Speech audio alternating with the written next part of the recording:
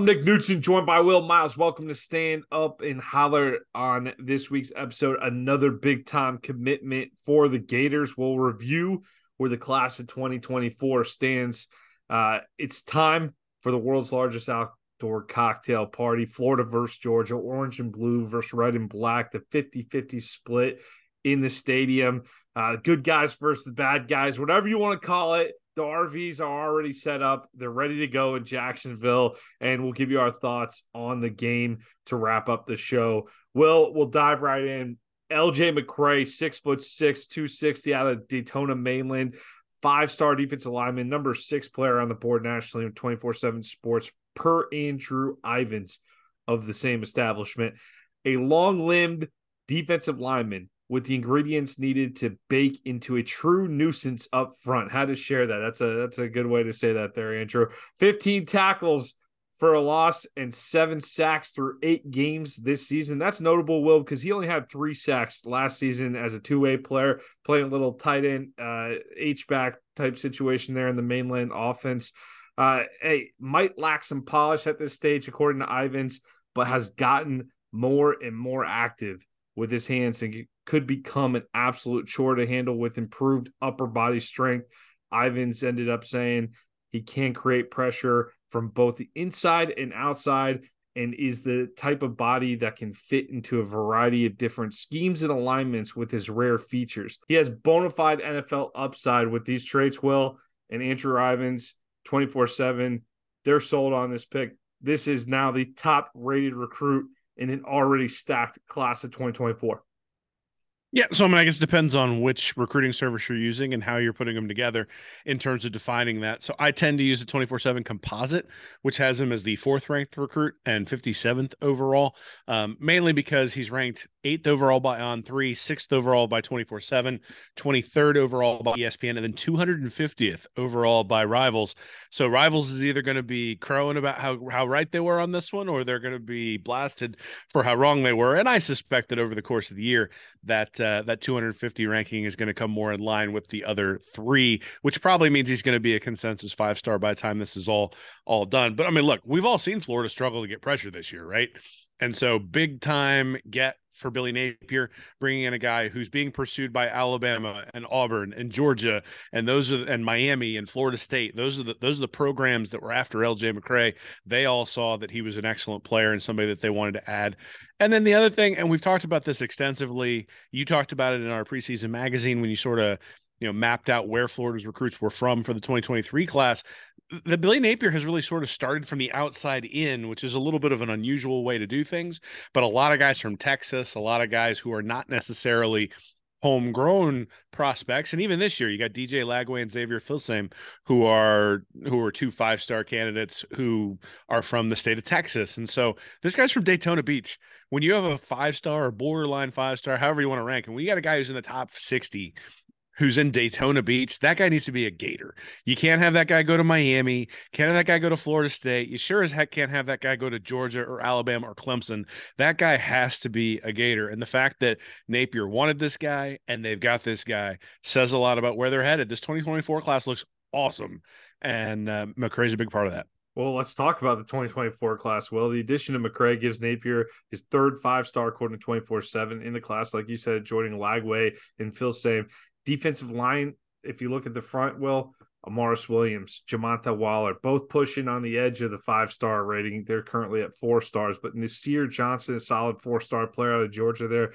Kendall Jackson, 3-star, but super athletic, is going to seems like he has the potential to be a problem up front as well, but they really help round out a formidable defensive line group. If you combine that with the linebacker class of Graham, Darius Hayes, and Aaron Childs, Florida's front 7 is going to look a whole lot different a year or 2 from now than it does right now. Well, good, because when we get to the Georgia part, we're going to have to talk about Florida's defense, and that's not going to be all that pretty, which means they need help there. They need reinforcements there. I think Napier and Patrick Toney and now Austin Armstrong have realized that that's a place where they need help, a place where they need to make real inroads at the high school recruiting level. And look, I mean, Florida State under Norvell, decided to raid the transfer portal. They got their quarterback in Jordan Travis and they went for it, right?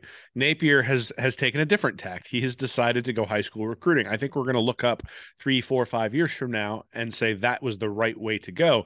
Now, obviously, he has to maintain this. We saw with Jimbo Fisher at Texas A&M, one giant class does not make a program. And he sort of started at a place where Florida kind of was last year in that 11, 12, 13 range, rose up all the way to the number one class and then sort of fell down into that 6 to 8 range, and they haven't really been able to capture the magic.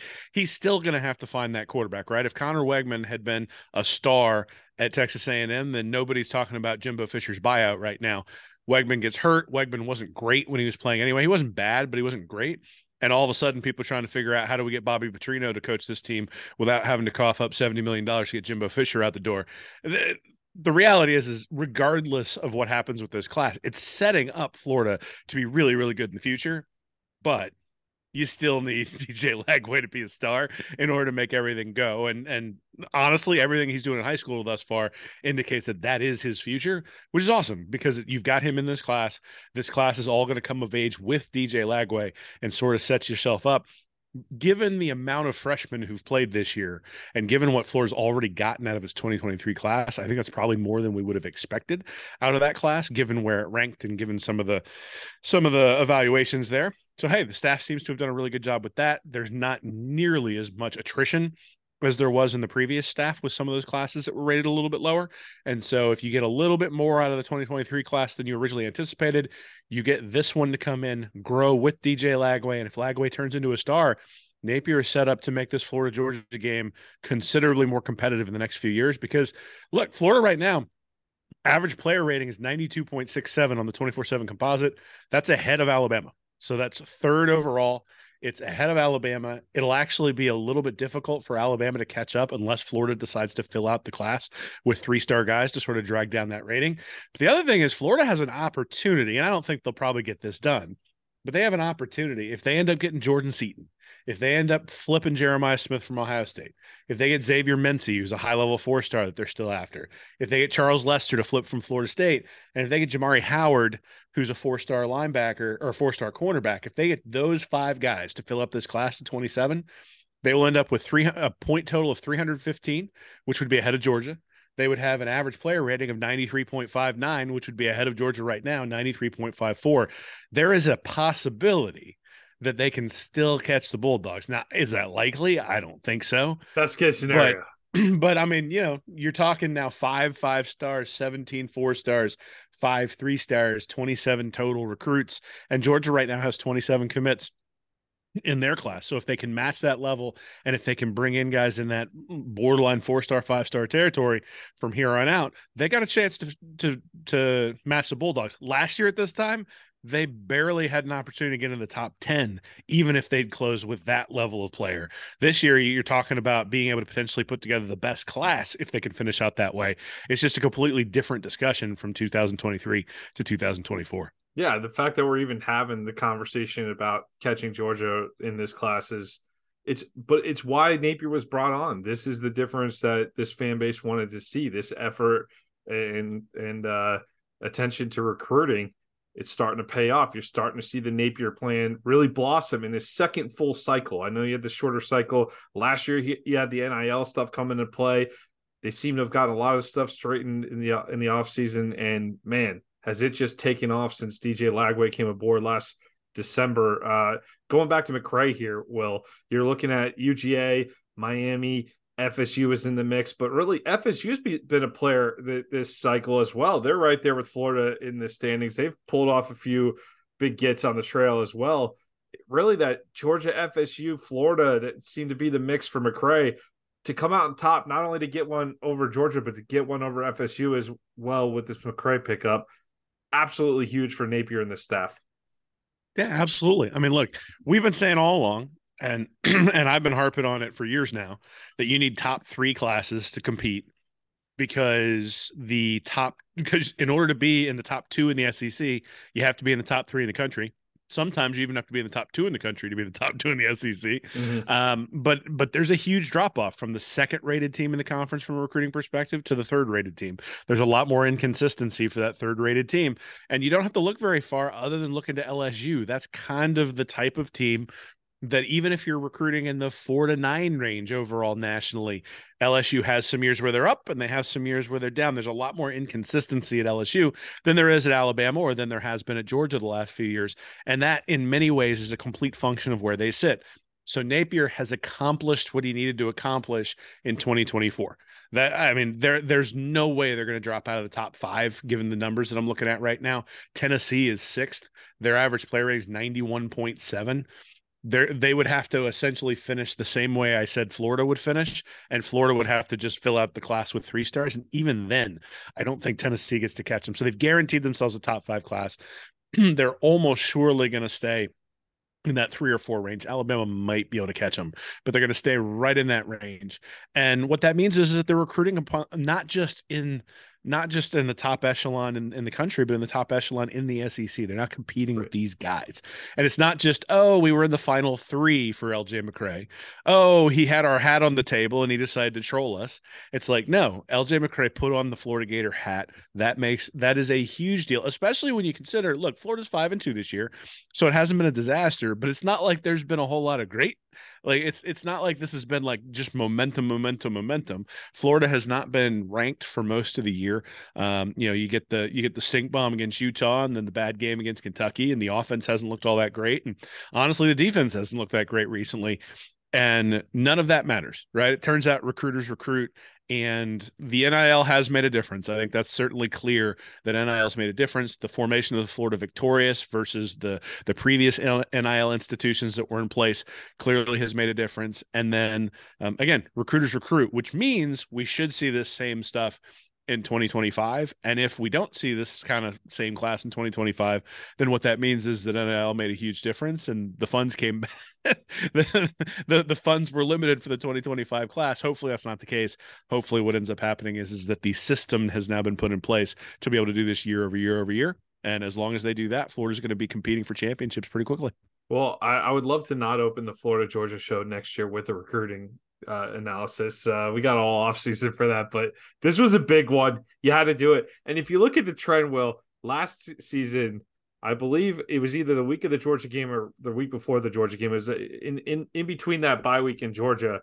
Cormani McLean was also set to commit, and I know Florida had felt good about that one. We all know the Cormani McLean story. We don't need to revisit it, but it seems like are we seeing the trend here with the timing in terms of a big announcement year to year? You think Napier has a way with the calendar. He seems to really target that bye week. I know it's only a couple of years, not a lot of data to go off of, but just kind of an interesting coincidence then maybe. I don't know.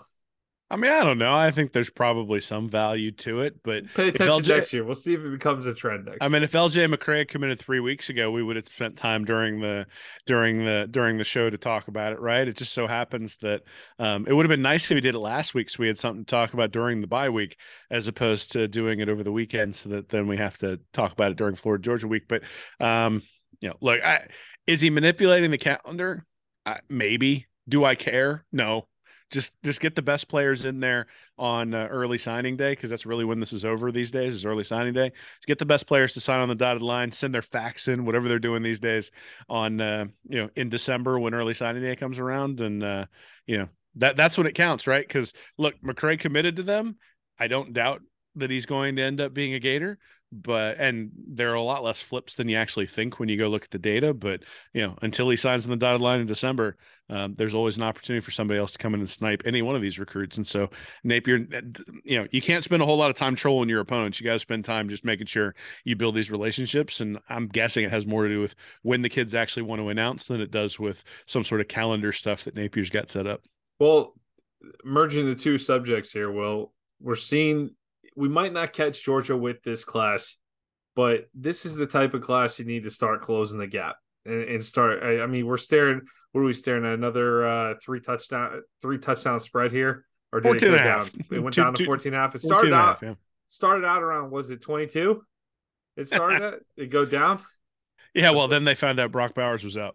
Yeah, Brock Bowers, that injury is pretty big here. But yeah, so we're looking at third year in a row here at 3 touchdown down to 2 touchdown spread here. But so technically closing the gap if you want to look at it like that. But this type of class here, this type of pickup, these are the type of pickups that someone like Will has been hammering for years now that we need to get in order to close this gap on Georgia, Will. But we still got a game to play this weekend.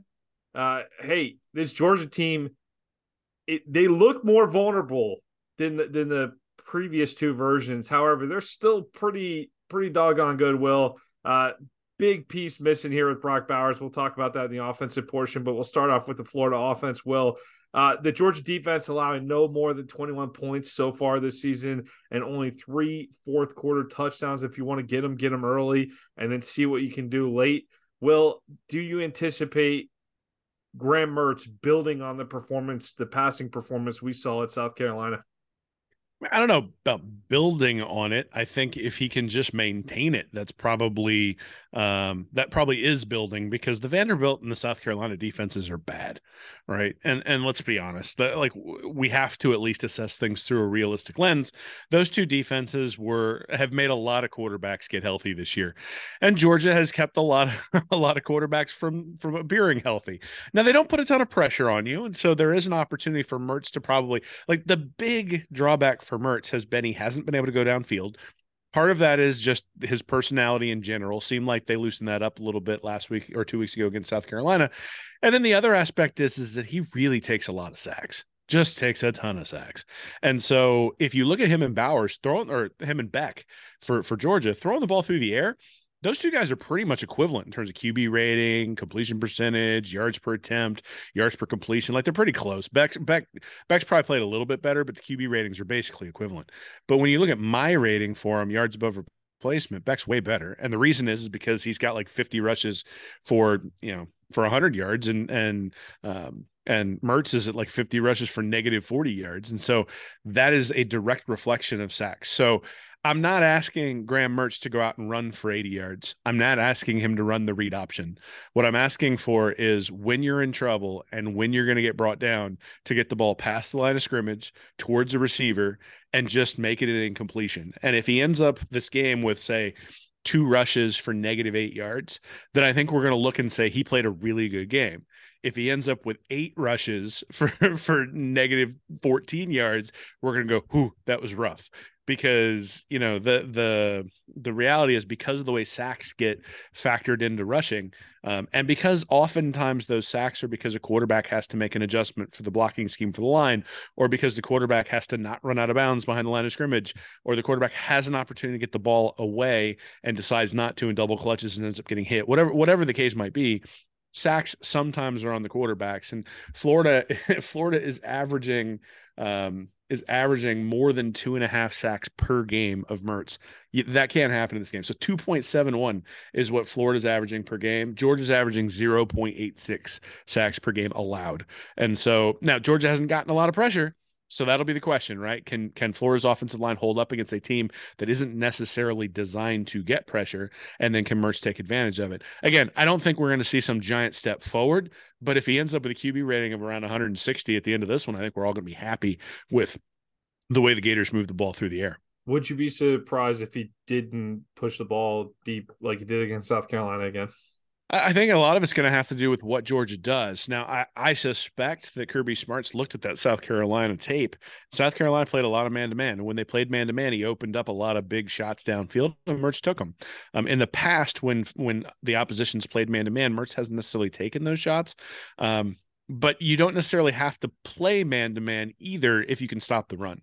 So I expect Kirby to play a lot of too high safeties, a lot of shell coverages, play some man-to-man underneath, and then just dare Florida to run the ball. Typically, Georgia just has a light box, 6 guys in there, and says run the ball. And then their defensive line is really adept at clogging things up, allowing the linebackers to roam, and then the linebackers clean everything up.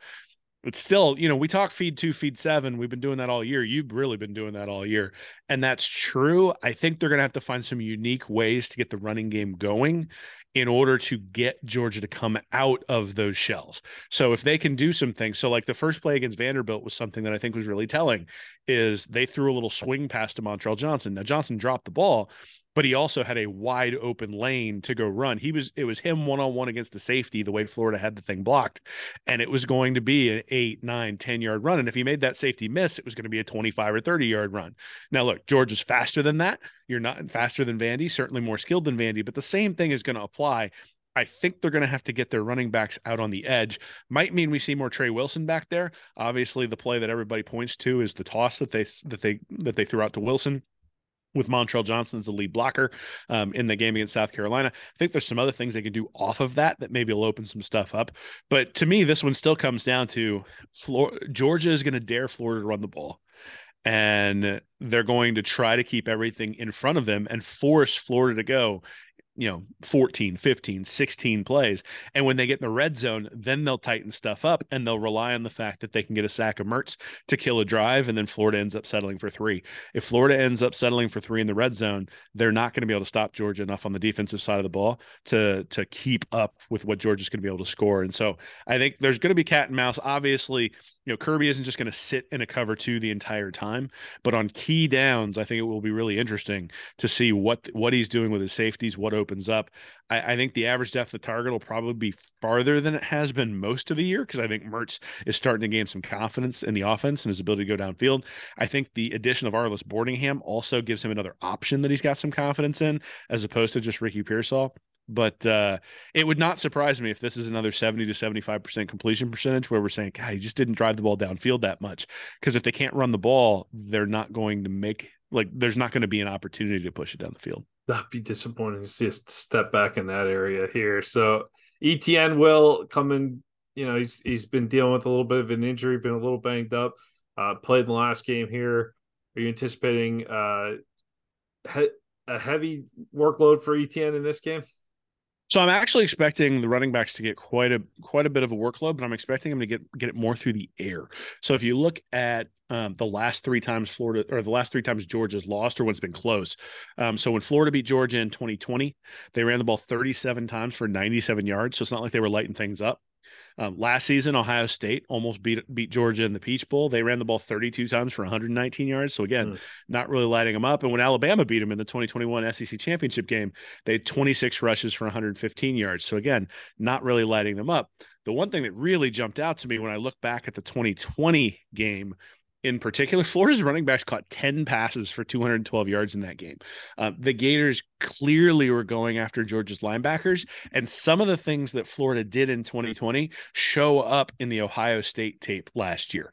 Now, CJ Stroud made a lot of plays to his wide receivers because he was able to dance around back behind the line of scrimmage, get away from pressure and make plays. Graham Mertz isn't that kind of guy, which means the game with Trask, I think, is actually a better type game plan to look back at and say, look, Trask is a better player than Mertz. At the same time, very similar types of players, right? Trask wasn't going to go out there and run the read option that much. In fact, you didn't really want him running the read option. And what they did was they did a bunch of unique things to isolate running backs on linebackers. And if you go back and look at the Ohio State game, they actually put a wide receiver on a key touchdown play. They put a wide receiver in the backfield and had him run straight down the field. And then they had routes that split the safeties and threw it to the wide receiver straight down the field. That's something I think that you can exploit if you put Trey Wilson back there and just have him run right down the field. Trey Wilson in the backfield a couple snaps then? Well, I'll tell you, that is how you go downfield against a defense when you're playing shell coverage, is you send your receivers on a bunch of out routes, get the safeties to split. And when those safeties split, you send either a tight end or a running back right down the field. So again, I think it was interesting. So 10 passes for 212 yards in that game to the running backs, 6 passes for 149 yards to the tight ends in that game. So the passes to the running backs averaged 21.2 yards per catch. The passes to the tight ends averaged 24.8 yards per catch. And then the passes to the wide receivers in that 2020 game averaged 8.1 yards per catch. So the wide receivers were RPOs, slants, getting it out quickly when Georgia was blitzing the linebackers. And then when Georgia didn't have the linebackers blitzing, that was when they targeted the linebackers with the tight ends and with the running backs. I think that's still the way you have to attack the Georgia defense. And we'll see whether Napier's got a few wrinkles specifically with Trey Wilson to try to isolate those guys. It'll be interesting to see. Let's move on to the defensive side of the ball here, Will. Maybe the less fun part of the matchup here. I want to talk about Georgia's offense real quick. I'm noticing it. I went back, watched a lot of Georgia in the last week here. They have been prone to some slow moments, and I think people have picked up on that. And hey, Georgia looks human this year, but they have what I call the Golden State effect. I'm not a huge NBA guy, but third quarter Golden State, they come out, they just can just bury opponents, even if it's a close first half a lot of the time. So can you survive the onslaught is the question. Vandy, 27 straight points after going down 7-0. Kentucky, 21-0 after the first three drives. They scored 44 points in the first 8 of 9 drives. In the Auburn game, 17-3 run in the last 20 minutes, scoring on the final 3 drives before kneeling. UAB, they scored TDs in the final 3 drives of the first half and the first 2 drives of the second half. So 5 drives in a row, touchdowns against UAB. South Carolina, down 14-3 at the half. Most of us saw that game. They scored touchdowns on 3 of their first 4 drives after the half. And the only non-scoring drive, missed 43-yard field goal after driving the ball 64 yards. Ball State and UT Martin, 4 straight scoring drives, which yielded 24 points to close out the first half in both of those games. We saw when Florida last year, I know it's different teams and everything, but we saw a similar effect last year when Florida closed the gap to 28-20 in the third. What do we see the next 2 drives? Back-to-back touchdowns. So can we avoid the onslaught from this offense is a big question. Like this, they might have a couple slow drives here and there. Beck, yeah, he is averaging over 300 yards per game, 12 touchdowns, 4 INTs for the Jacksonville native, Mandarin Mustangs for you people in Duval County there. Beck's back in town. Solid producer overall, but he will make a couple mistakes here and there. He's fumbled a couple times. He's got those 4 interceptions, and a little over 23% of his completions so far have gone to tight end Brock Bowers. And we know that Bowers suffered a high ankle sprain versus Vandy and is out for this game. Will, this offense, it looks different than what we saw under Monken the last few years here, but there's a lot of new pieces. Certainly Beck stepping in is a different deal. They're still rolling in stretches. It's just might not be as clean at times, but they still have those moments where they can get white hot on you. I mean, so look, Georgia is not the team they were last year. Last year, they rolled through everybody. There's a stat I really like. It's called post-game win percentage. Collegefootballdata.com has it. And it's basically if you took the statistical profile of the game and played the game over again, what percentage of the time would a team win? And last year, I think there was one game where Georgia was under 100% during the regular season, and it wasn't the Missouri game. The Missouri game, because of the turnovers and that sort of stuff, the post-game win percentage suggests that Georgia dominated that game. They just sort of got a little bit unlucky in terms of some of the things that were going on that kept it close. So we looked at that Missouri game, and that was the one shot, right? It was a shot where they outplayed Missouri other than the turnovers. It was sort of a weird game. Stetson Bennett missed some really key third down throws, and all of a sudden the game is somewhat close towards the end, and Georgia's able to come back and win. This year, there have been a few of them. The Auburn game was down at like 91% Georgia. They had a couple of 98%ers, and they really haven't played anybody either other than the teams that Florida's played as well, sort of the common opponents. So they've beaten those teams handily, but they haven't beaten them like they did last year. So there is a little bit of hope there when you look at it. Overall, points per game, they're 8th in the country against FBS opponents. They're 7th in yards per play. They're 22nd in yards per rush, and they're 19th in yards per pass. So it's one of those things where they don't have this dominating rushing offense. They don't have a dominating passing offense, but they have both that are pretty good. And when you combine that, they end up with a dominating offense. That's sort of where it ends up. It's very different than their defensive profile, where they're also 8th in points per game allowed and 7th in yards per play allowed, but they're 27th in yards per rush and 3rd in yards per pass allowed. So they're doing the yeoman's work against the pass. It's different on the offensive side of the ball. So what that means is if you can take away one aspect of what they're doing, well, now all of a sudden you can make them one-dimensional, and that combination, the synergy of those two things no longer works together, and they're going to struggle a little bit. So in the first half against South Carolina, for instance, Carson Beck really struggled. Georgia actually ran the ball pretty decently in that first half, but Beck struggled, and all of a sudden it's 14-3 South Carolina. They come out in the third quarter, and Beck all of a sudden was hitting everything that he threw, and they just dominated him there in the third quarter. I think it was 24 to 14 before the end of the third quarter, and that's sort of where the game wound up. those sorts of things, like Florida's going to have to pick its poison. They're going to have to decide what they take away, and they're probably going to decide that based on configuration. There was a really good, I mentioned on Gators Breakdown the other day. I can't remember the Twitter handle, but it's a Georgia account, or a Georgia media account, was looking at Carson Beck. I think you sent it to me actually, where they were looking at Vanderbilt. Vanderbilt played a lot more quarters than some of the previous opponents. And Beck really struggled against quarters coverage. And then anytime they played any kind of man-to-man, all of a sudden he was picking them apart. Now, obviously, some of that is with Bowers, but that does lend some credence to what you can do, that if you play a ton of coverage, you dare them to run the ball, you make them go down the field, again, in 12, 13, 14 plays, will they screw up? Will Beck throw an interception? Will he try to force it into coverage? I think a bend but don't break strategy against Georgia is probably the best way to go. I'm just not sure if Florida's capable of playing a bend but don't break strategy. They did it a little bit against Tennessee, but Tennessee's a different cat than these guys, and we'll see what the Gators do.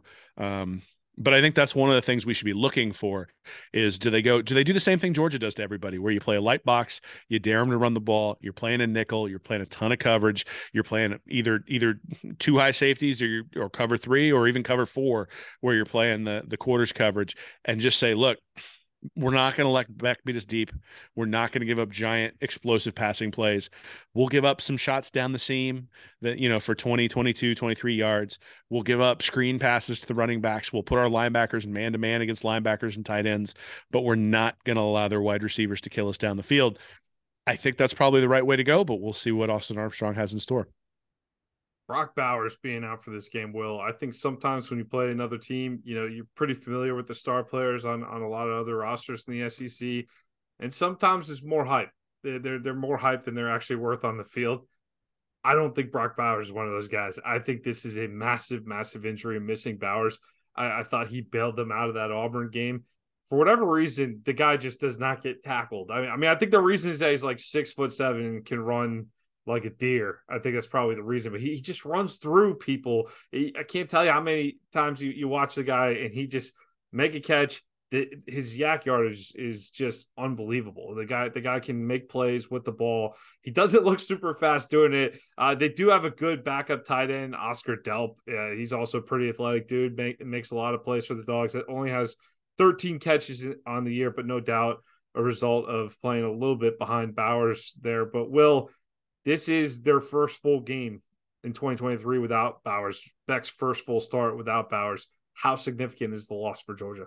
Oh, I mean, it's enormous for them on the offensive side of the ball. I mean, take Florida's offense and remove Ricky Pearsall. And what does the offense look like? And you go, oh, well, we can slide someone over into that spot. Yeah, you can. You will still have 11 guys on offense. But Ricky Pearsall makes such a huge difference for that offense that everything tilts his way and it opens up stuff for other guys. And the same thing is true for Brock Bowers. The other thing is Bowers is a good blocker, which means he puts you in really tough situations. Like I just mentioned, is Florida going to go with a light box? Well, if Bowers is in tight to the formation, you can't go with a light box because all of a sudden now there's a huge numbers disadvantage. And you can't just bring a star or a corner or even a safety up to take him one-on-one. He'll run you over. And all of a sudden now you're getting gashed on the ground because he's a blocking threat. And the problem is that you have to use a safety or somebody better to guard him in coverage. And you have to use a linebacker to take him on when he's actually blocking for the run game. And that is the huge part and that's the other thing is that Darnell Washington was behind him last year or was with him on the field last year. And so Georgia had two of those guys. And so it's not to me just that they're losing Bowers. It's that they now have lost both of those guys who are sort of established the identity that they have on offense and what they're trying to do, right? And so one of the reasons Bowers bounces off of people is because he's bouncing off of safeties and corners. And so he's just a big dude who bounces 6'4", off by those the guys. way. Correction, I had Washington in my mind when I was saying 6'7", for the record. Well, Washington was similar in terms of the way he did it. So look, there's probably some 5-star kid who's going to step in, who's a true freshman, who's going to be just as physically gifted. Delp's a good player. He's a good player. But he ain't look, Bowers though. But Bowers is a special player, and it's like everybody was like, oh, well, we'll have Keon Zipper step into the Kyle Pitts role. It'll be a drop off, but it won't be that much. It's like it turns out when those guys who are transcendent players are out, it's really hard to find somebody to replace them. And you see that at quarterback all the time, sort of the most glaring, but that's true at any spot, right? I mean, how long have we been looking for the next Percy Harvin? And there is no next Percy Harvin because that guy's uniquely gifted. And so George is going to spend the next decade looking for the next Brock Bowers, and there won't be a next Brock Bowers because he's a special gifted player. And so when you lose a guy like that, it makes a huge, huge difference. All that being said, Florida's defense is sort of ranked where Vanderbilt and South Carolina are, and that to me is going to be the question: is does it matter, right? Like if Florida's defense isn't able to show up and really sort of establish who they were maybe the first 2 or 3 games of the year versus who they've been the last 2 or 3 games, then Bauer's absence is going to be minimal because Georgia's going to be running up and down the field. If they can reestablish some of that and sort of mimic that Auburn game where all of a sudden Georgia needs a play, well, Bauer or Beck not having his security blanket, not having the guy he looks to, not having that set of plays that Mike Bobo just says every week we're going to call these plays and your first, second, and third read is Brock Bowers. Don't come off of him until you're sure they've triple teamed him and you've got somebody open someplace else. I think that will go away, which means if it's tight at the end, you might see some mistakes because it'll be just foreign to Beck having to do something other than throw to a star tight end. Love it. Rosemary, Jack Saint, and Rob Thomas, the transfer from Mississippi State. Other key receivers there for Carson Beck. Delp at tight end, obviously.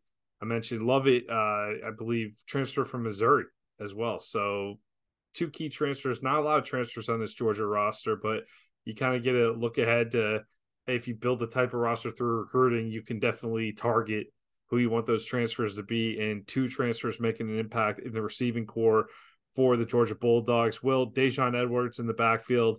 How are we feeling about this running game from Georgia?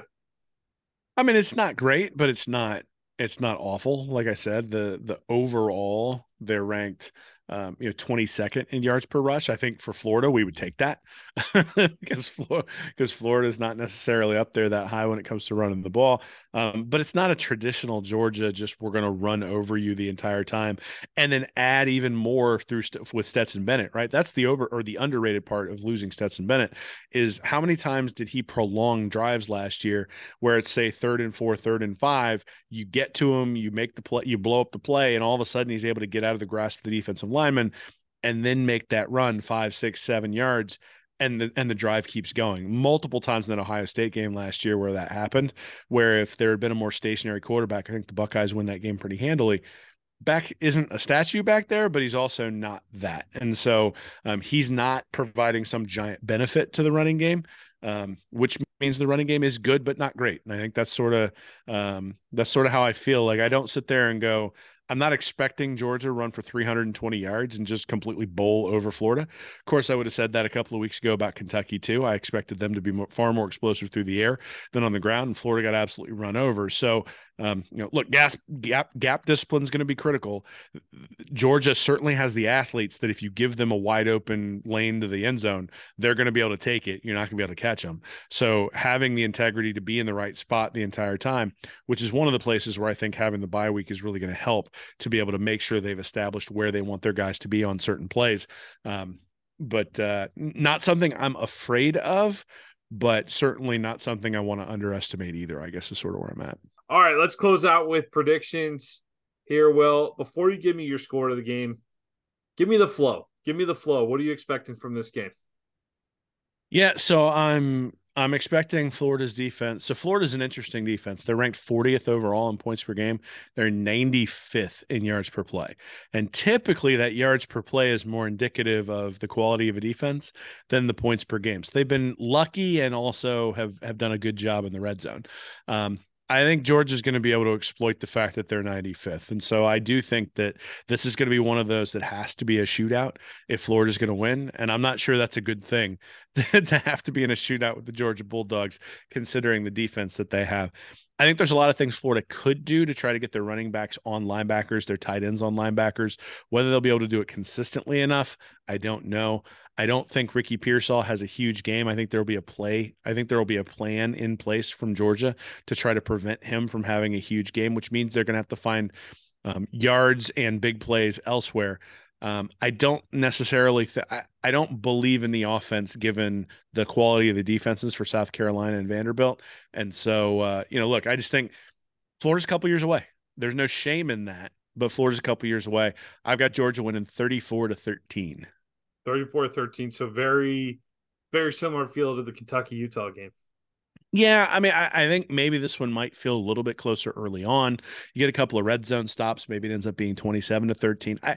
I don't know where the yards are going to come from Florida. I think with 2 weeks to prepare, Kirby Smart will have a plan to force Graham Mertz into stuff that Mertz doesn't want to be in. And unless Florida has a distinct plan that's different than what they've done all year, like those flood routes, like what I would really like to see is them run a wheel route with the running back in the other direction of all the floods, right? So have everything flood to the right, play action to the right, and then turn, put your foot in the ground and throw it back to a running back coming the other way.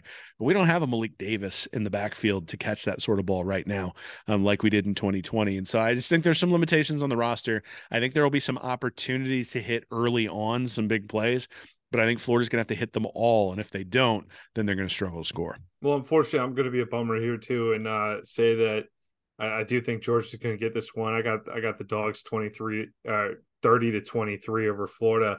I do think that Florida's going to make them work for it, though. I think this Florida team, you saw Auburn play Georgia close. You obviously saw Kentucky get their doors blown off. So Georgia's got a couple different speeds in there. We'll see where Florida fits into that mold. However, I do think this game is much more gettable than I did in the preseason. Florida has done in the last few weeks done more to help me see that they can have a shot in this game. And maybe Georgia doesn't look as dominant, even though they have those stretches, Will. But there's going to be that key stretch. Can we stop the bleeding? The bleeding is going to come at some point. Can we limit it? Can we limit it? So if they go on a few drives in a row where they're moving the ball, Georgia moves the ball. Can we hold to that field goal, right? So I expect Georgia to move the ball with ease. Can we miss a couple field goals? Can they miss a couple field goals? Can they come up with a couple key turnovers? Can they keep it close and make it interesting at the end? There is that scenario out there where Florida can shock the world, Will, but I do see Georgia coming away with this one 30-23. But so we don't end on a low note heading into the Georgia game here, Will. What would an upset mean to Billy Napier and company if the Gators can pull off the upset over the Georgia Bulldogs here in year two? Well, I mean, it means an enormous amount, right? I mean, you're bowl eligible, first off. You essentially have guaranteed yourself 7 wins because I guess I shouldn't put the Arkansas game in the win category, but given what's going on there with their offensive coordinator the past week and a win over Georgia, Billy Napier just beat Georgia, and you're already talking about Arkansas. Enjoy the moment, Will. Well, Enjoy the moment. what I'm saying though is that you now have an opportunity. Like we came into this year going 8-4. Awesome. You have an opportunity to get there 2-0 over your rivals this year so far with LSU and FSU still on the horizon. And more than anything, this is the team that the fan base looks at and says, just don't embarrass us. Like go out there and play well and make it a hard fought game. To pull out the win says a ton about the plan they're putting in place. You don't hear any questions about offensive coordinators. You don't hear any questions about scheme.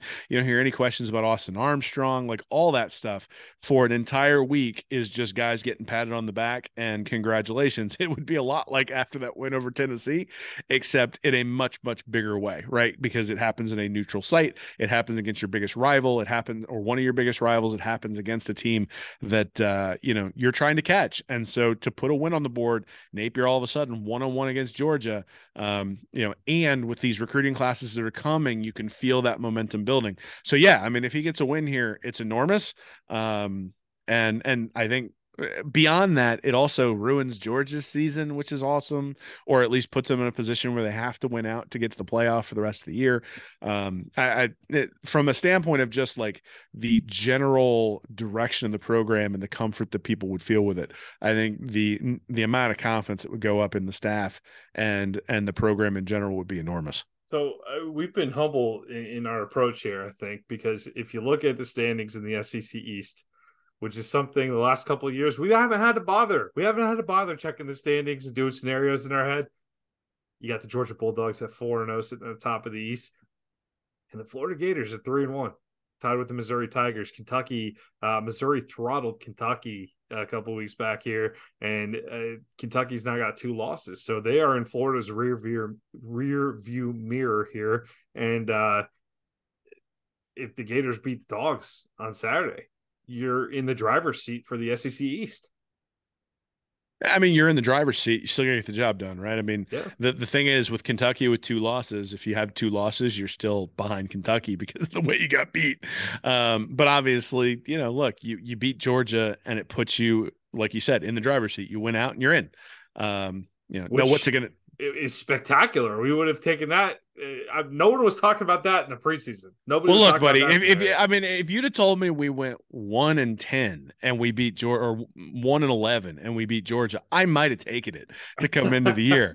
So it's one of those things where, like, from an expectations perspective, every one of us had this game in the L category, and I suspect, if you ask him over a couple of drinks, if you ask Billy Napier, anybody on that staff, if they look ahead and mark, all right, which ones do we mark down as W's? Which ones do we mark as L's? And which ones do we mark as these are ones we have to get because they're sort of toss-ups? They would tell you that this was in the L category too, like if you could give them truth serum as well. Georgia is one of the elite programs in college football. They've won the last 2 national titles, and the last time they lost during the regular season was in 2020 against Florida. So to be able to go out, beat that kind of rival, hurt their season, hurdle yourself in front of them, and really launch yourself into the top 25, probably in the top 15 at that point, maybe. I think, yeah, it's an enormous thing that Florida would be able to do. Now, what's it going to take? I think it's going to take like a Jordan Reed 2012 type of game. I mean, Florida turned the ball over 6 times in that game, looked completely discombobulated, and even still, every time Florida got the ball, you expected it to finally click. You expected them to finally be able to take it down the field and get the win. They're going in there at the end. Looks like Jordan Reed's going to make it in for a touchdown. Ball gets knocked out. Georgia recovers. That's the end of the game. That's the sort of thing that it's probably going to take to get this win. But man, would that be? I'll take it, man. If they get that, if they get to win that way, I will. The post game read reaction show on Patreon will be a celebration. I can guarantee you that, buddy. Keep your shirt on. Well, keep your shirt on. Well, it all depends on what the Patreon people want, buddy. You got to give the paying supporters what they want. It ain't that kind of website. We have to look into some different avenues there, though. If we end up beating Georgia, but yeah, I just want to throw the scenario out there. We are 3-1. We are in the thick of it here with the SEC East, and I know you still got LSU, still got Missouri down the road, but hey, it's they're in position. And it's going to be interesting here going into Jacksonville. But Florida, Georgia, Saturday. I hate them, Will. I hate them every year. I don't care if I go in. I can be reasonable during the show. We can present reasonable cases to the audience. But by kickoff on Saturday, I'm going to hate Georgia with all my heart. And I'm going to hope we smoke them because there's nothing worse than losing to Georgia. And I hope to see a monster upset. Billy Napier's gotten it together on the recruiting trail. Let's see if we can put this final leg together here and get over the hump with Georgia after a tough couple of years. Oh man. I mean, again, I think 2020, we all came into that one hoping, and then it was 14-0 real quick. And I'm sure there were a lot of people jumping ship in that game when it was 14-0. Kyle Trask leads them back. This one's going to obviously have to be a little bit different, but look, everything out there has this as like an 85-15 proposition, which means you play it 100 times, Florida's going to win 15 out of the 100, which means they got an opportunity. Last year, they didn't have a chance. Not a chance to win that game. And anybody who said they did, I hope I didn't pick them, because maybe I did because I was leading with my heart rather than my head. But that was a rough one, right? I mean, and we've known for the past few years that Florida's overmatched. Florida is still, from a experience perspective and even from a talent perspective, overmatched, but it's getting closer. And look, there's Carson Beck is a rookie, and you put a rookie in there and things start going wonky and all sorts of, you start to press. And when you press, you throw an interception, you throw another one. Maybe they can get a fumble early on. Like, this Florida defense hasn't gotten a lot of pressure, hasn't got a lot of turnovers. I think they're going to have to change that around this game. And hopefully Armstrong's dialed up some creative blitzes to be able to get to Beck, put a helmet in his back, early on, let him know that you're going to be there all day, and maybe all of a sudden things change and you're able to really make the Georgia defense or make the Georgia offense stymie. I think, again, that Jordan Reed example for that game, that was what, like 17-12 or something was the score in that game. I think that's where you kind of have to be to win this one. If you're trying to win a shootout where it's in the 30s, I think Florida's going to struggle to win that sort of game. I think they may need to in order to compete based on the way their defense has been playing. But hey, stranger things have happened. And yeah, I'm with you, man. Like, I can look at it and look at the stats and go, Florida's completely overmatched here when you look at the statistical profile. But we've also, I mean, there have been games over the last few weeks where teams that Washington almost lost last week to who was it? Arizona State Arizona or something? State, yeah, Arizona State. You yeah.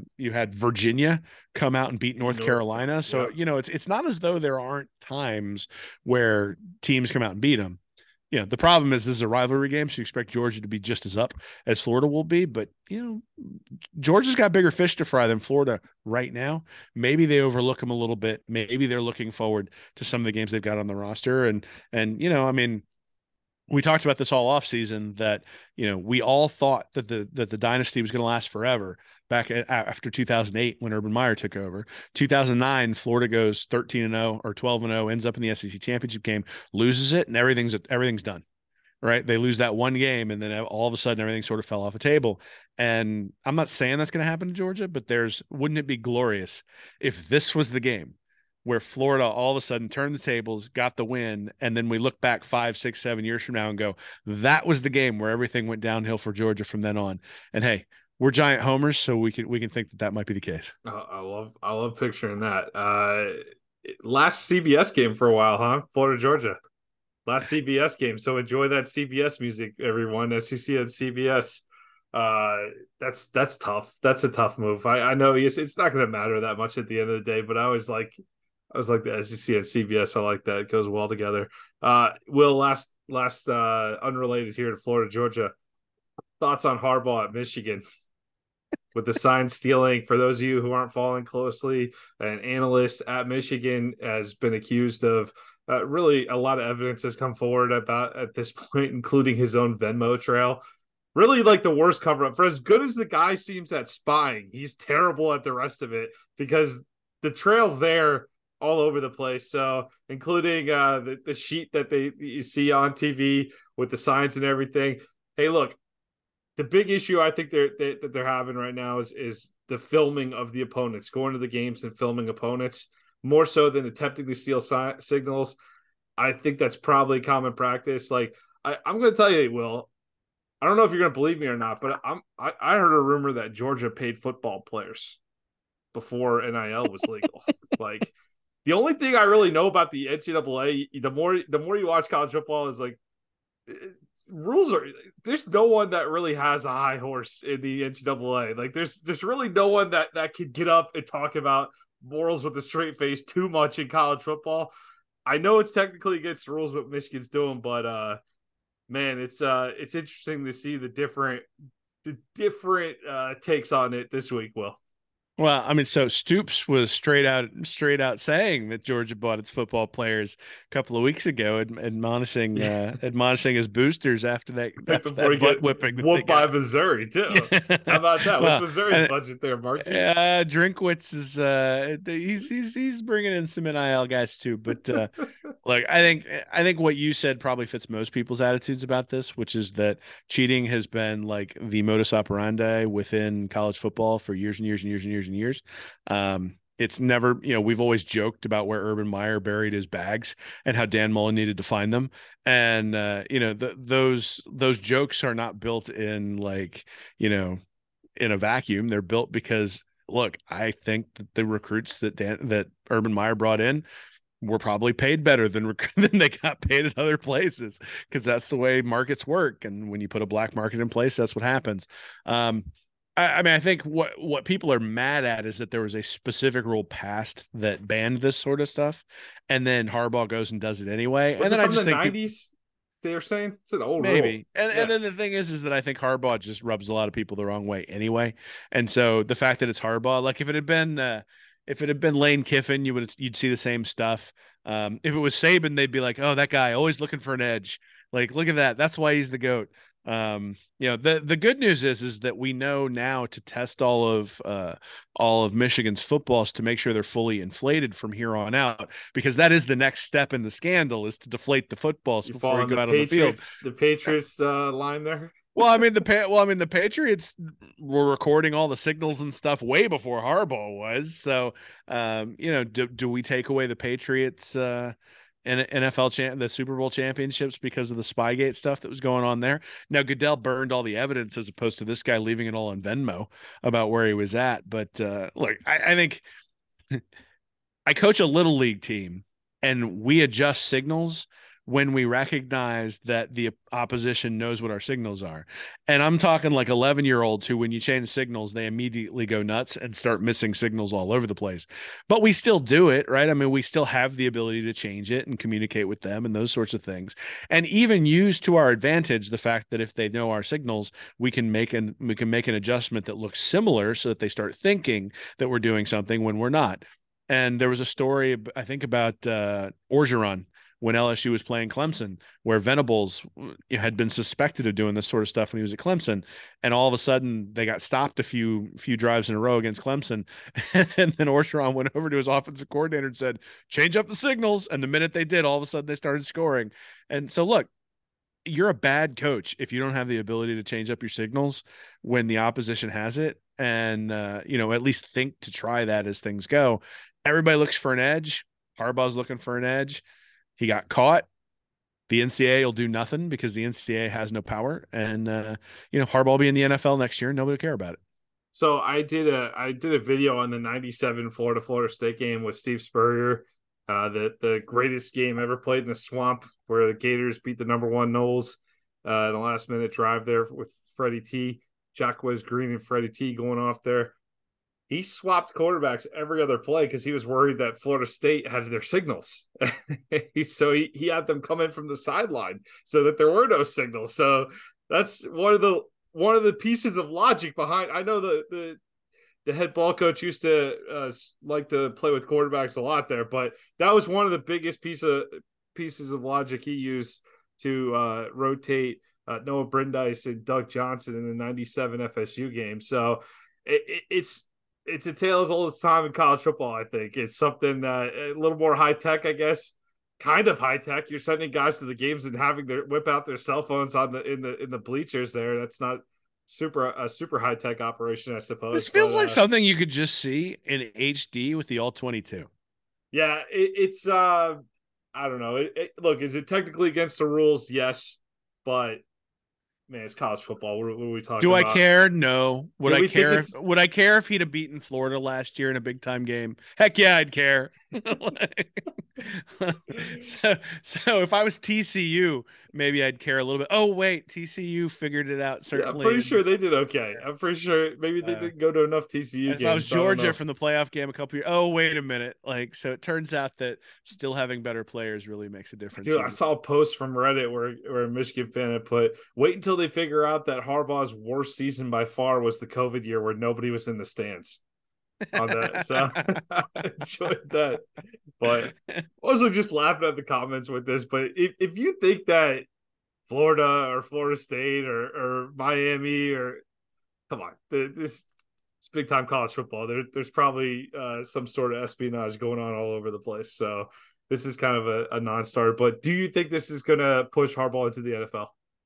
I mean, I think Harbaugh was going to the NFL anyway. That's kind of where I'm leaning. Yeah. And so I think the fact that he's sort of gotten Michigan back on track and will be able to leave them, or at least would have been able to leave them in good stead when he left. I think that was probably important to him. He took a pay cut a couple of years ago because of that bad year in 2020.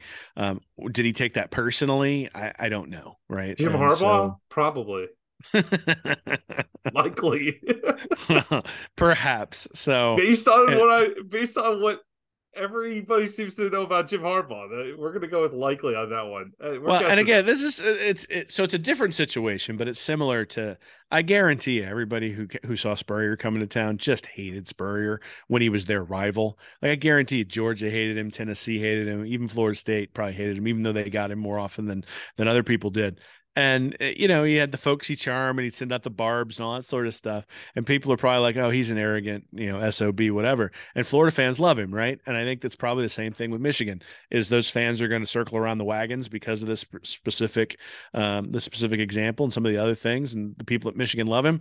People at Ohio State and the people at Penn State hate him.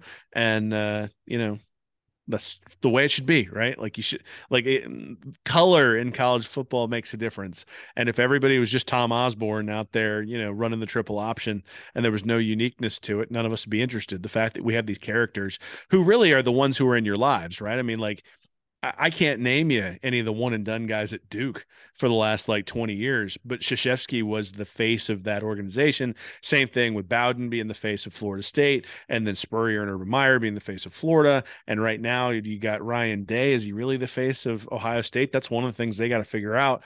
Harbaugh's the face of Michigan, Dabo's the face of Clemson, all those sorts of things. So, that's sort of the way college football has always been is these head coaches are the face of the program. And the fact that they get to be the ones who do the cheating just means that we get to have the moral discussions about stuff while we're, destroying 18-year-old kids' brains playing this sport. So, there's other things probably more important than whether Jim Harbaugh's stealing signals, I guess is my point. Yeah, occupying a lot of time in the media, the conversation this week, though. So I wanted to bring it up and see what you thought.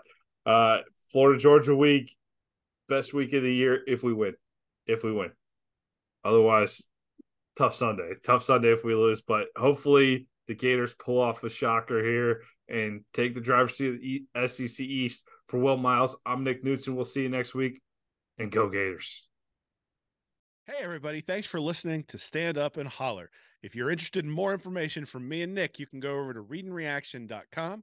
You can like and subscribe our YouTube channel here at Read and Reaction, or you can go to patreon.com/readandreaction to support us, get extra information, and we do Ask Anythings over there every once in a while as well. So check us out. Thanks for listening.